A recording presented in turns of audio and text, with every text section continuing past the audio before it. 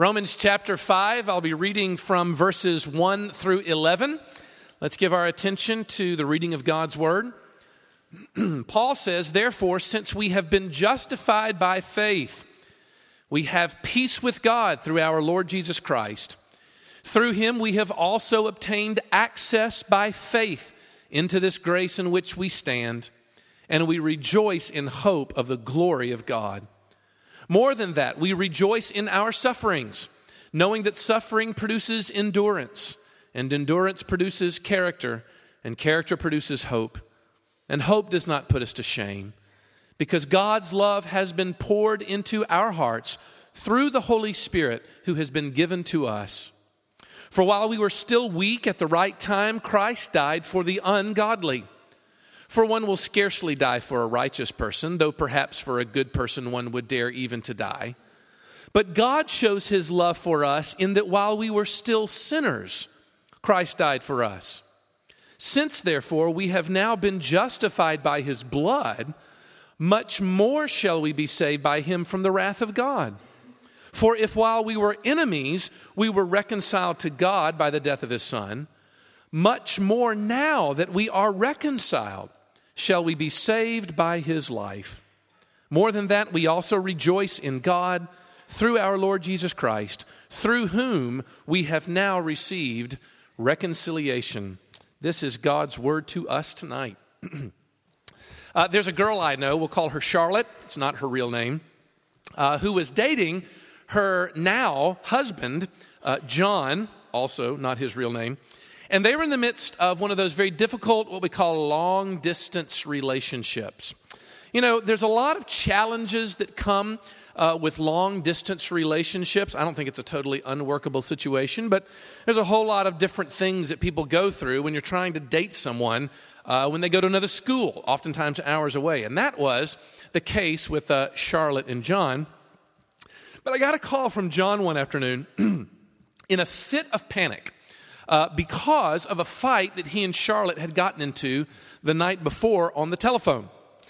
It seems that John had been sort of out the night before with some friends, some of which happened to be girls, and Charlotte had gotten a message from one of her other friends that went to school where John went, that John was out with someone else the night before. Therein lie the panic, right? And, you know, the classic fight sort of ensued after this experience. You know, Charlotte, called demanding to know what was up. You know, John told her the truth, of course, that nothing had happened. But then he got super defensive about why it was that Charlotte didn't trust him. Charlotte, of course, burst into tears because she was so tired of the distance. And John, of course, hung up the phone mad that they had just ruined each other's night by getting into a fight. That's like a script that you read, that every relationship almost has to go through those kinds of things. Okay, so John is sitting in my office, right? And he's very upset. Honestly, he's frustrated. And my impression was that he really just he needed to sort of talk it out. But as he's sitting there in my office, he finally at one point during the conversation announces, he says, "That's it. I'm going. I'm going to go see her right this minute." And of course, I stopped him and I said, "John, it's 9 hours away." And he looked at me, he said, "It doesn't matter. I don't care. I've got to go." He picked up, he got in his car, and drove to go see Charlotte. The things we do for love. Is there any more universal experience that people have when they start to think about relationships? And this is true for any relationship, not just people that are dating. But is there any more fundamental struggle that we have in any human relationship than to know if we are secure in that relationship? In other words, to know that things between us are okay, that we're on the same page, that we're not living under a cloud of threat that somehow it might end at any minute. Everybody wants to know that the relationship that I'm enjoying comes with some security to it, some assurance that it's going to be there for the long haul, right? Now, we shouldn't be surprised, therefore, I'm suggesting, that Paul, having introduced his people to the way in which his people will have a relationship with Jesus, right? This radical new way called justification by grace through faith, like we talked about before spring break, that he looks and now turns in chapter 5 to that very question. Having sort of started a new relationship with us, how do I know that it's going to be okay? How do I know that he's going to stick with me? And I'll be honest with you, I feel like I catch a lot of religious people on this campus at an existential moment. In the last 16 years of ordained ministry that I've had a chance to do campus ministry in, I don't think I've had a more constant, consistent conversation than that one. The struggle to know whether or not these things that we talk about that seem so wonderful and so true about the gospel, whether or not they're actually true of me. How can I, if I can be at all, be assured of my salvation? How do I know if God hasn't given up on me? Right? How do I know if I've not given up on God? Is there a real sense of hope to my outlook and to my future? Look, we are looking this semester at the question of how to combat commonplace Christianity. Christianity that's become mundane, that we're simply bored with. And I want to simply submit to you that one of the reasons why we get bored with Christianity is because we haven't yet gotten a picture of our future, namely the security of our future. And so tonight we turn to the question of hope and of assurance and of peace. And I want to try to unpack it by looking at three things that Paul gives us in the first 11 verses of chapter 5. First of all, he mentions to us the reality of the situation. He walks us through then the logic of the situation. And thirdly and finally, he starts to hint at the tests that we can apply to our own heart to find out if we have that right assurance. So we need to look at the reality, the logic, and the test of this whole issue of assurance. First of all, the reality. Look, y'all, in verses 1 and 2, Paul is basically saying that if you have been justified, if this thing that he described in chapter 3 has happened to you, you'll know it because you've been changed past, present, and future. There is no aspect of your personal existence that's not been transformed. And he lists all three of them there in verses 1 and 2. The first thing he says is that your past has been resolved. In other words, he says that since justification is true, you now have peace with God. Now, we got to be very careful to unpack that properly. Most of the time, when people read that verse for the first time, they think, oh yes, the peace of God. That peaceful, easy feeling of Eagles 70s, classic rock fame. That's what I'm looking for, in life. Does anyone know who the Eagles are anymore? Thank you. A familiar nod helps keep the sermon going. We think that when we read peace of God, we think of the peacefulness that God gives us. Does that make sense? That inner sense of and calm. That's not what's being talked about in this verse. What it's referring to is an end to the hostilities between you and God. In other words, Paul opens up and says, you may not realize this, and for most Southern Christianity, we don't realize this, but the way in which God looks at your past from the inside of Christianity is that there was a war going on.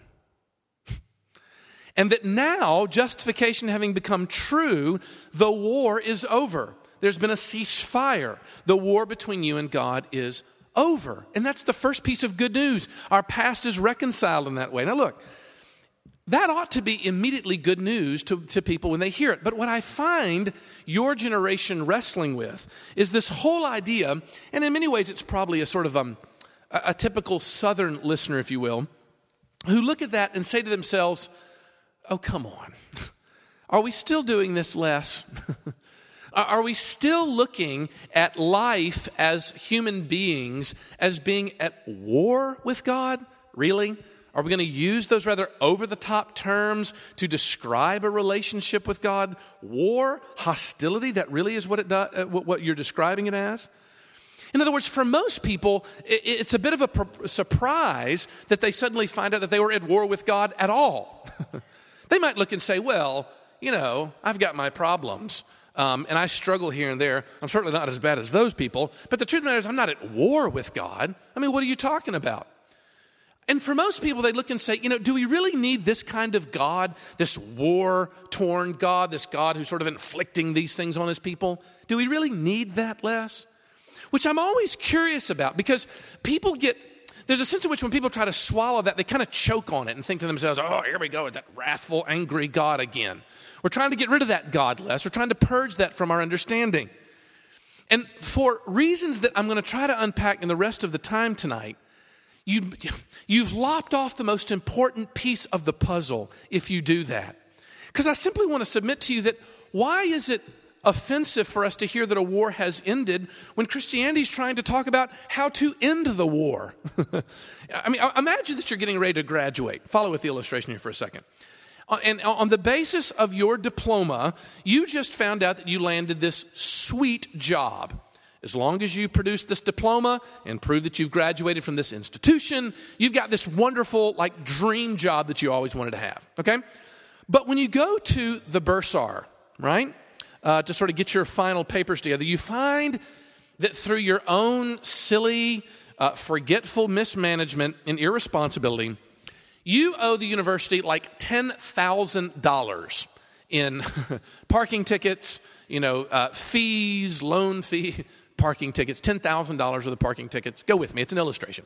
And you're stuck. You feel horrible. They look at you and they say, you can't graduate until you pay all these things off. You spend a week in abject depression, right? But then all of a sudden, later on that week, when you have nowhere else to turn, somebody comes up to you and says, look, don't worry about it. I'll take care of it. And they sit down and they write you a check for the money to cover that debt so that you can graduate and take your sweet job. Now, how silly would you sound if you suddenly looked at that person and was like, get out of here. Stop talking about this whole check. I don't want to hear about that check. It only makes me feel more guilty for how stupid I was. You'd look at that person and say, yeah, but it's a check. This is good news for you. This is something that ought to be giving you, that ought to be escorted. It solves the problem. And yet we often get choked at this idea that there was a war between us and God. Hold that thought. Paul says, though, our past has been settled because the war is ended. Okay? Look, for us, I think that it means for us that our past doesn't mean what it used to mean. I'm going to return to this in just a second. You do realize that everyone has this tendency to look back at their personal history and interpret where you've been in life with a certain, you attach a significance to it, a meaning to it, that it says something. Justification comes along and rewrites that script and says it didn't mean what you thought it meant. I'm going to come back to that in just a second. Secondly, though, Paul looks and says, though, that justification has not only resolved your past, but it's resolved your present. Why? By giving you access to be what you were created to be. The way he puts it is this: you have access into this grace in which we now, present tense, stand. In other words, a Christian, I think this is what he's saying, a Christian looks at his life in grace in the same way that a fish looks at his life when he finally makes it back in the water out of the boat. In other words, a Christian looks and says that now I have a place that I sense is what I was supposed to be. I found a sense of understanding what I was created for. When justification comes into our life, the feeling of being out of place in the world is resolved. So that now I can look and say that all of the time of feeling out of place was simply a memory trace. Leftover aspects of my being created in the image of a God who made the world to work with me in it in that way, coming to bear on my life. But now in justification, I can look and say, now I have a place to stand. I've got access. I can be in relationship with the person I was created to know. And so in some senses, it resolves my here and now. So it resolves my past, it resolves my present. But thirdly, Paul says that even your future is now resolved by this whole work that in justification. Because what we do is, he says, is that we rejoice in hope of the glory of God. Now, that word hope is one that oftentimes gets misused as well. For most of us, we think the word hope is, hope. Cross your fingers. I'm hoping that maybe God will love me. I'm hoping that my future turns out okay. And we flinch at the idea. But that's not what the Greek word hope means. The word hope in Greek is much more of it's a much stronger word. It talks about a conviction. It's about a certainty. In other words, Paul says that justification is the only way to finally get confident about your life. It's the only way to finally be able to look at your life that basically carries you beyond your circumstances. This is a big issue, so we could spend the whole night on it. But there's a verse in Hebrews chapter 6, verse 19, where the writer of Hebrews says, "We have this as a sure and steadfast," here's the phrase, "anchor of the soul." You ever read that? A hope that enters into the inner place behind the curtain where Jesus has gone. In other words, the writer of Hebrews says that our hope is an anchor. Think about what an anchor does. An anchor is pretty interesting. The anchor is not the thing that makes your boat safe necessarily. The boat is on the top of the water. And on top of the water, there's all kinds of undulating circumstances. Life goes up and down. It's tossed back and forth. But what happens is there's security down below, in the depths, in the places where we formerly couldn't see. But if you have an anchor, there's something that connects your life, the boat of your life, to the security that's below the surface. And having connected those two things, that certainty is transferred through the chain and to you, so that we don't have to worry about the circumstances. But see, this is not the way we think. For most of us, what we do when we start to pray about our lives and we get nervous about our futures, and graduation is sort of staring us down the barrel, we start to look and we begin to pray to God to change our circumstances. You know what I mean by that? We start to look and say, oh, if only God, would give me a good grade. If only God would snap his fingers and make me do the right things. If God would only take this feeling away from me. In other words, all we do is pray to God to change our circumstances. And yet Paul's saying that's not how he wants you to live. He wants you to live with hope in something that doesn't have anything to do with your circumstances. Stop praying for God to fix your life and actually find him in the midst of it. That will resolve your future.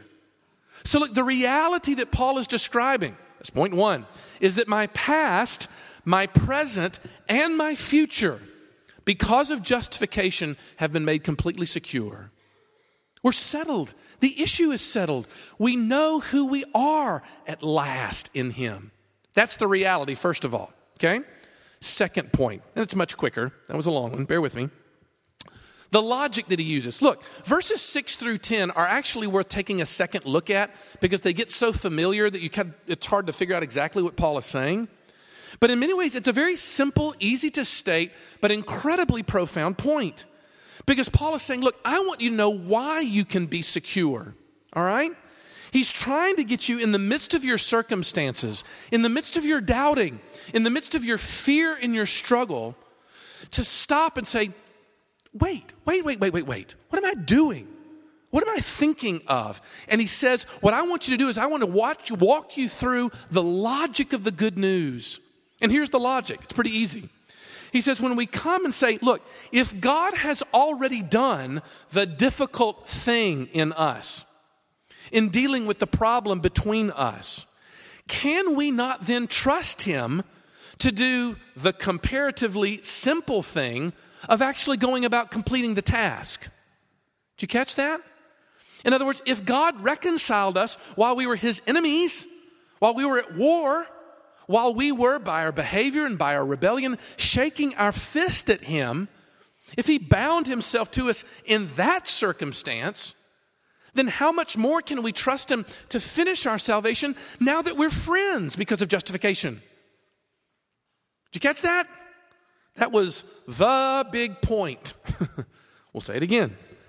Look, if before salvation we were enemies of God, how much more can we trust him to hold on to us if now we've been made friends by what Jesus did on the cross? Now, I hope that you're recognizing something right now because you're looking going, okay, Les is getting all worked up about that. He just told me it was important, but I'm not really sure that I get it. And you want to know why? It's because the first part of that equation is so hard to swallow. We get this a lot. I get this a lot. There is a sense in which I realize that there's a reputation that certain ministries struggle with, and I realize that for some people that have limited or just Wednesday night exposure to RUF, they've come back and given me feedback to be like, to be quite frank with you, Les, I don't like RUF because you tend to talk about sin all the time. Quite frankly, it's just kind of a downer sometimes. And to be honest with you, I might tend to agree with you under certain circumstances. Now, never mind whether or not the Bible talks about sin that much, but why would it be so focused on sin? Can you hold off on just a minute on that instinct to be like, ugh, Bible sin, yeah. That's why I'm running away from Christianity right now, Les. That's why I don't have anything to do with it anymore. Can you hold off on that just for a moment to consider this one thought? Is it not possible that one of the reasons why we have so little security is because we've not understood our circumstance in the first place? Look, we have to be convinced of the logic of two things. Number one, the treacherousness of your condition prior to knowing Christ. But then secondly, the certainty of your future. In other words, you lose assurance, follow me. You lose assurance of the second if you deaden the first. And we simply want to escape that. I don't want to talk about the sin thing. And so God goes in His Word and He's like, I've got to tell you more about my holiness. I've got to bring more information about judgment. I've got to let you know that the universe really does operate on the basis of my judgment. And if you're going against the grain of that, it's going to destroy you. And we're like, oh, that makes me feel bad. I feel guilty. And God is saying, but until you understand that, the fact that we've made a friendship is not going to mean anything to you. Look, the most disconcerting problem that Christians struggle with is the incessant feeling that we have somehow sinned our way outside of God's favor. And that is such a curious thing. Because follow the logic of that. When someone gets to a point where they're doubting their salvation and they think to themselves, this is it, I've done it. There is no way with the places that I've been that God's going to be able to forgive me. Phew, what a great post-spring break topic. There's no way. Does it not suggest, if you think that if God is going to cast you out of favor on the basis of some demerit in your life, does that not suggest that you think you had it because of some merit in your life?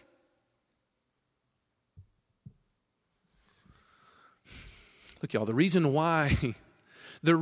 why justification lays so lightly on us is because we honestly think that it wasn't that hard for Him to save us. And so He's got to say a lot of things that bring us to some dark places personally before He looks and goes, okay, yes, but guess what? I paid the debt. He wants to give us a salvation that even we can't mess up, but if we don't think that we're messed up, He can't give it to us. Is that not what Jesus means when He comes and says, I didn't come for healthy people? Healthy people don't need a doctor. I came for sick people. And by the way, everybody's sick. There's only two kinds of people. Everybody's sick. There's just some people that don't think they're sick, and there's some people that know they're sick. I came for the second crowd. The first crowd doesn't want to have anything to do with me. That's the essence, the logic that Paul employs. Thirdly and finally, let's look at the test. So how do I know? All right? I hear that, Les. I hear that, but I don't know. I'm not sure. I don't know how to really evaluate what's going on the inside. I'm simply pitching to you to say this, that the person who has been justified by this grace cannot lose that salvation.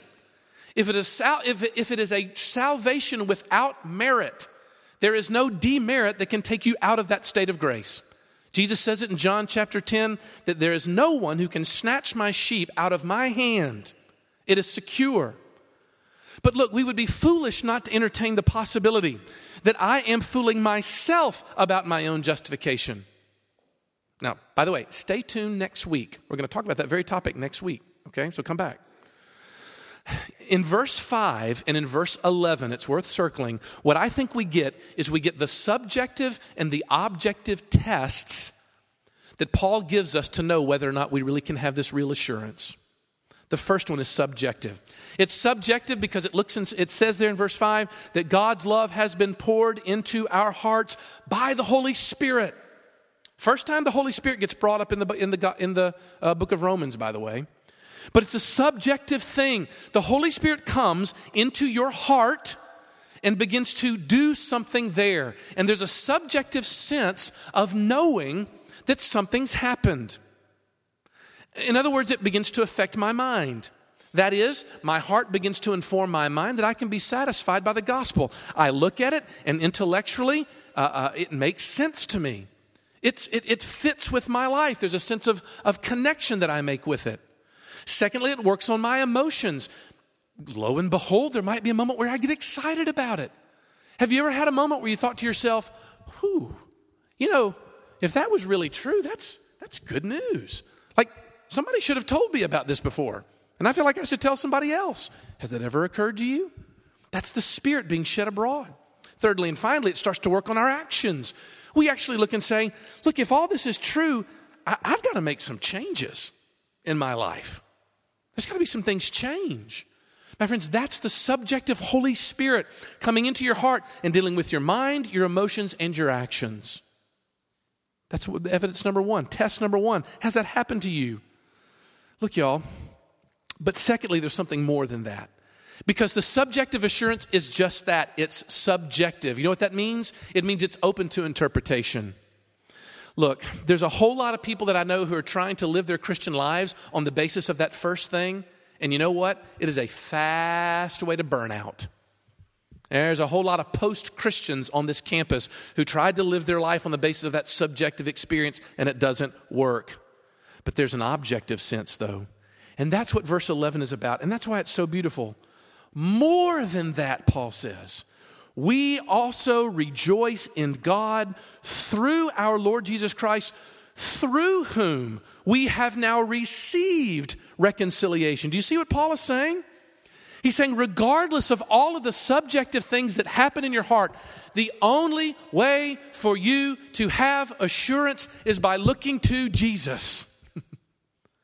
Is if he's the one who gave me something that we have received. You see, that makes you passive in that exchange. You are a recipient of something that he's giving to you. It cannot be engineered inside your own heart.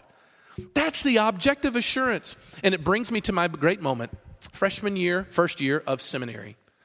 College was not a happy time for me, and I wandered down to seminary in a bad way, spiritually, emotionally, psychologically, everything. And I remember the healing that washed over me, and I don't know if it had the same effect over you, when my history professor, my church history professor, was standing up and lecturing, and somebody asked a question about the doctrine of assurance as it related to some obscure church historical issue. And I remember Dr. Freund, God rest his soul, he's passed away now. I remember Dr. Freund standing up and saying, well, most of the conversations that I have with people who struggle with assurance happen because most people are looking inside themselves to get assurance. It was really funny how I just kind of went, oh yeah. Look, y'all, assurance has got to be outside of you. And if you're simply trying to dig through the issues of what's inside of you, you're going to struggle. It's not, in many ways, it's a subjective sense. The question that we need to be asking, though, is if I'm looking at Christ, will there be signs? Yes, but they're signs. They're the result, not the cause of your salvation. That's the issue. What are those signs? We'll take a look at it. Paul mentions suffering. You know that this thing has gripped you, that you're leaning upon the outward sense because you changed the way you look at suffering. Before justification, suffering used to be punishment. You ever felt that? When you go through hard times, it's just like, I don't know why God is so mad at me. Now, because of justification, it's not punishment, it's surgery. God's working on me. Secondly, your past gets healed. That's what I was saying. I was having a conversation a while back, many years ago, with someone who had a horrific past. I may have talked about this before. She had an experience as a child of sexual abuse that was horrific and honestly gut-wrenching to even hear her talk about. And she said, what I realized, what I think God is doing in me, is she said, I think that he's trying to tell me that what that event has always meant to me, which basically means that you're dirty, you're a slut, you're soiled. He's now telling me that that's not what that means. God comes in justification and reinterprets my past and says, that's not what that means. You know what it means? It means that you live in a fallen world that I'm trying to redeem. And you know what it was? It began to be healing for her. So what happens when you start to look at something objective instead of something subjective? Third, when you begin to discover character flaws, when all of a sudden with each passing age you look and go, wow, I didn't know I was capable of that. The discovery of that thing doesn't make you doubt God's love, but it actually makes you feel all that much closer to Him. You want to know why? Because you realize how much more you need Him. You see, when you get justification, looking and saying, ooh, I didn't know that was inside me, doesn't make you feel distant from God. You actually realize, boy, I didn't realize I was so dependent upon Him. He becomes bigger in your life, not smaller. Fourth, when you blow it big time, and I mean you blow it big time, you find yourself doing things where you're like, ooh, that was not good. Your conscience looks up and says, how in the world could God love you? You do not answer the question of your conscience with your performance. You're not looking and saying, well, you know, I had a bad day. I was under a lot of pressure. You don't make excuses. You look and say, it's because of the old man still attached inside of me. That's what's working. Fifthly, you learn how to deal with criticism. Do you get defensive when people criticize you? What does defensiveness say? You know what? There's this thing in your life that I really think you ought to look at. Who are you to tell me? Doesn't defensiveness basically an argument to say, I'm not as bad as that? The gospel looks and says, oh yeah, you are. But that's okay because Jesus loves screw-ups like that. Finally, there's something about facing death in a different way. I always hesitate to talk about this because I know that death for many of us is such a remote thing. Not for all of us. Although it's been a tough semester. We've had a lot of struggles this semester. But you know, one of the things that justification does is make me look at death as, in a totally different way. The fear, the welling up of anxiety that comes when we go to a funeral suddenly gets changed in justification because we look and say, now I'm going to a friend, not into the unknown, not into the deep void, but into a friend, to joy. Look, y'all, let me ask you a question in closing, and I'll finish with this. Is the relationship between you and God a very fragile truce? Are you under the assumption that basically you're walking on very thin ice, and at any given moment, a lack or a failing in your performance will cause you to crash right through to a certain spiritual misery? Is it not possible that one of the reasons why you've entertained that is because the truth is you've taken very lightly your sin, ironically? That it's the lightness of your sin that's making you doubt His salvation? Or is it equally possible that you've talked yourself into thinking that the King is really not all that willing to forgive? That basically His connection that He's made with me is all that fragile? Whew. Hey, Paul has really good news for you here. In Romans 5, as he shows you the reality and walks you through the logic and gives you simple tests to take to say, what am I building my life on? Is it upon His objective word? Because if it is, there's peace and assurance. Consider it an invitation. Let's pray. Then, Lord Jesus, would you do that in us? We realize that in some degrees we're asking for a subjective assurance for you to grant to us. But that doesn't mean that we want it any less. You said that your Spirit would come and work in us and change us, convict us where we need to be convicted, but build us up where we need so desperately to be built up. Would you maybe do that in the hearts of all of my friends here tonight? To the person who's not even sure whether they know you at all, would you draw close to them through that realization? If nothing else, for a desire to have joy again. And for the person who knows that they're a Christian, would you give them greater assurance? Would you set them ready for whatever else is inside their hearts that even they don't know is there? So Lord Jesus, work in us, we pray, so that we might be the kind of people that walk with confidence in the way you want us to and not in fear. For we ask all these things in Jesus' name. Amen.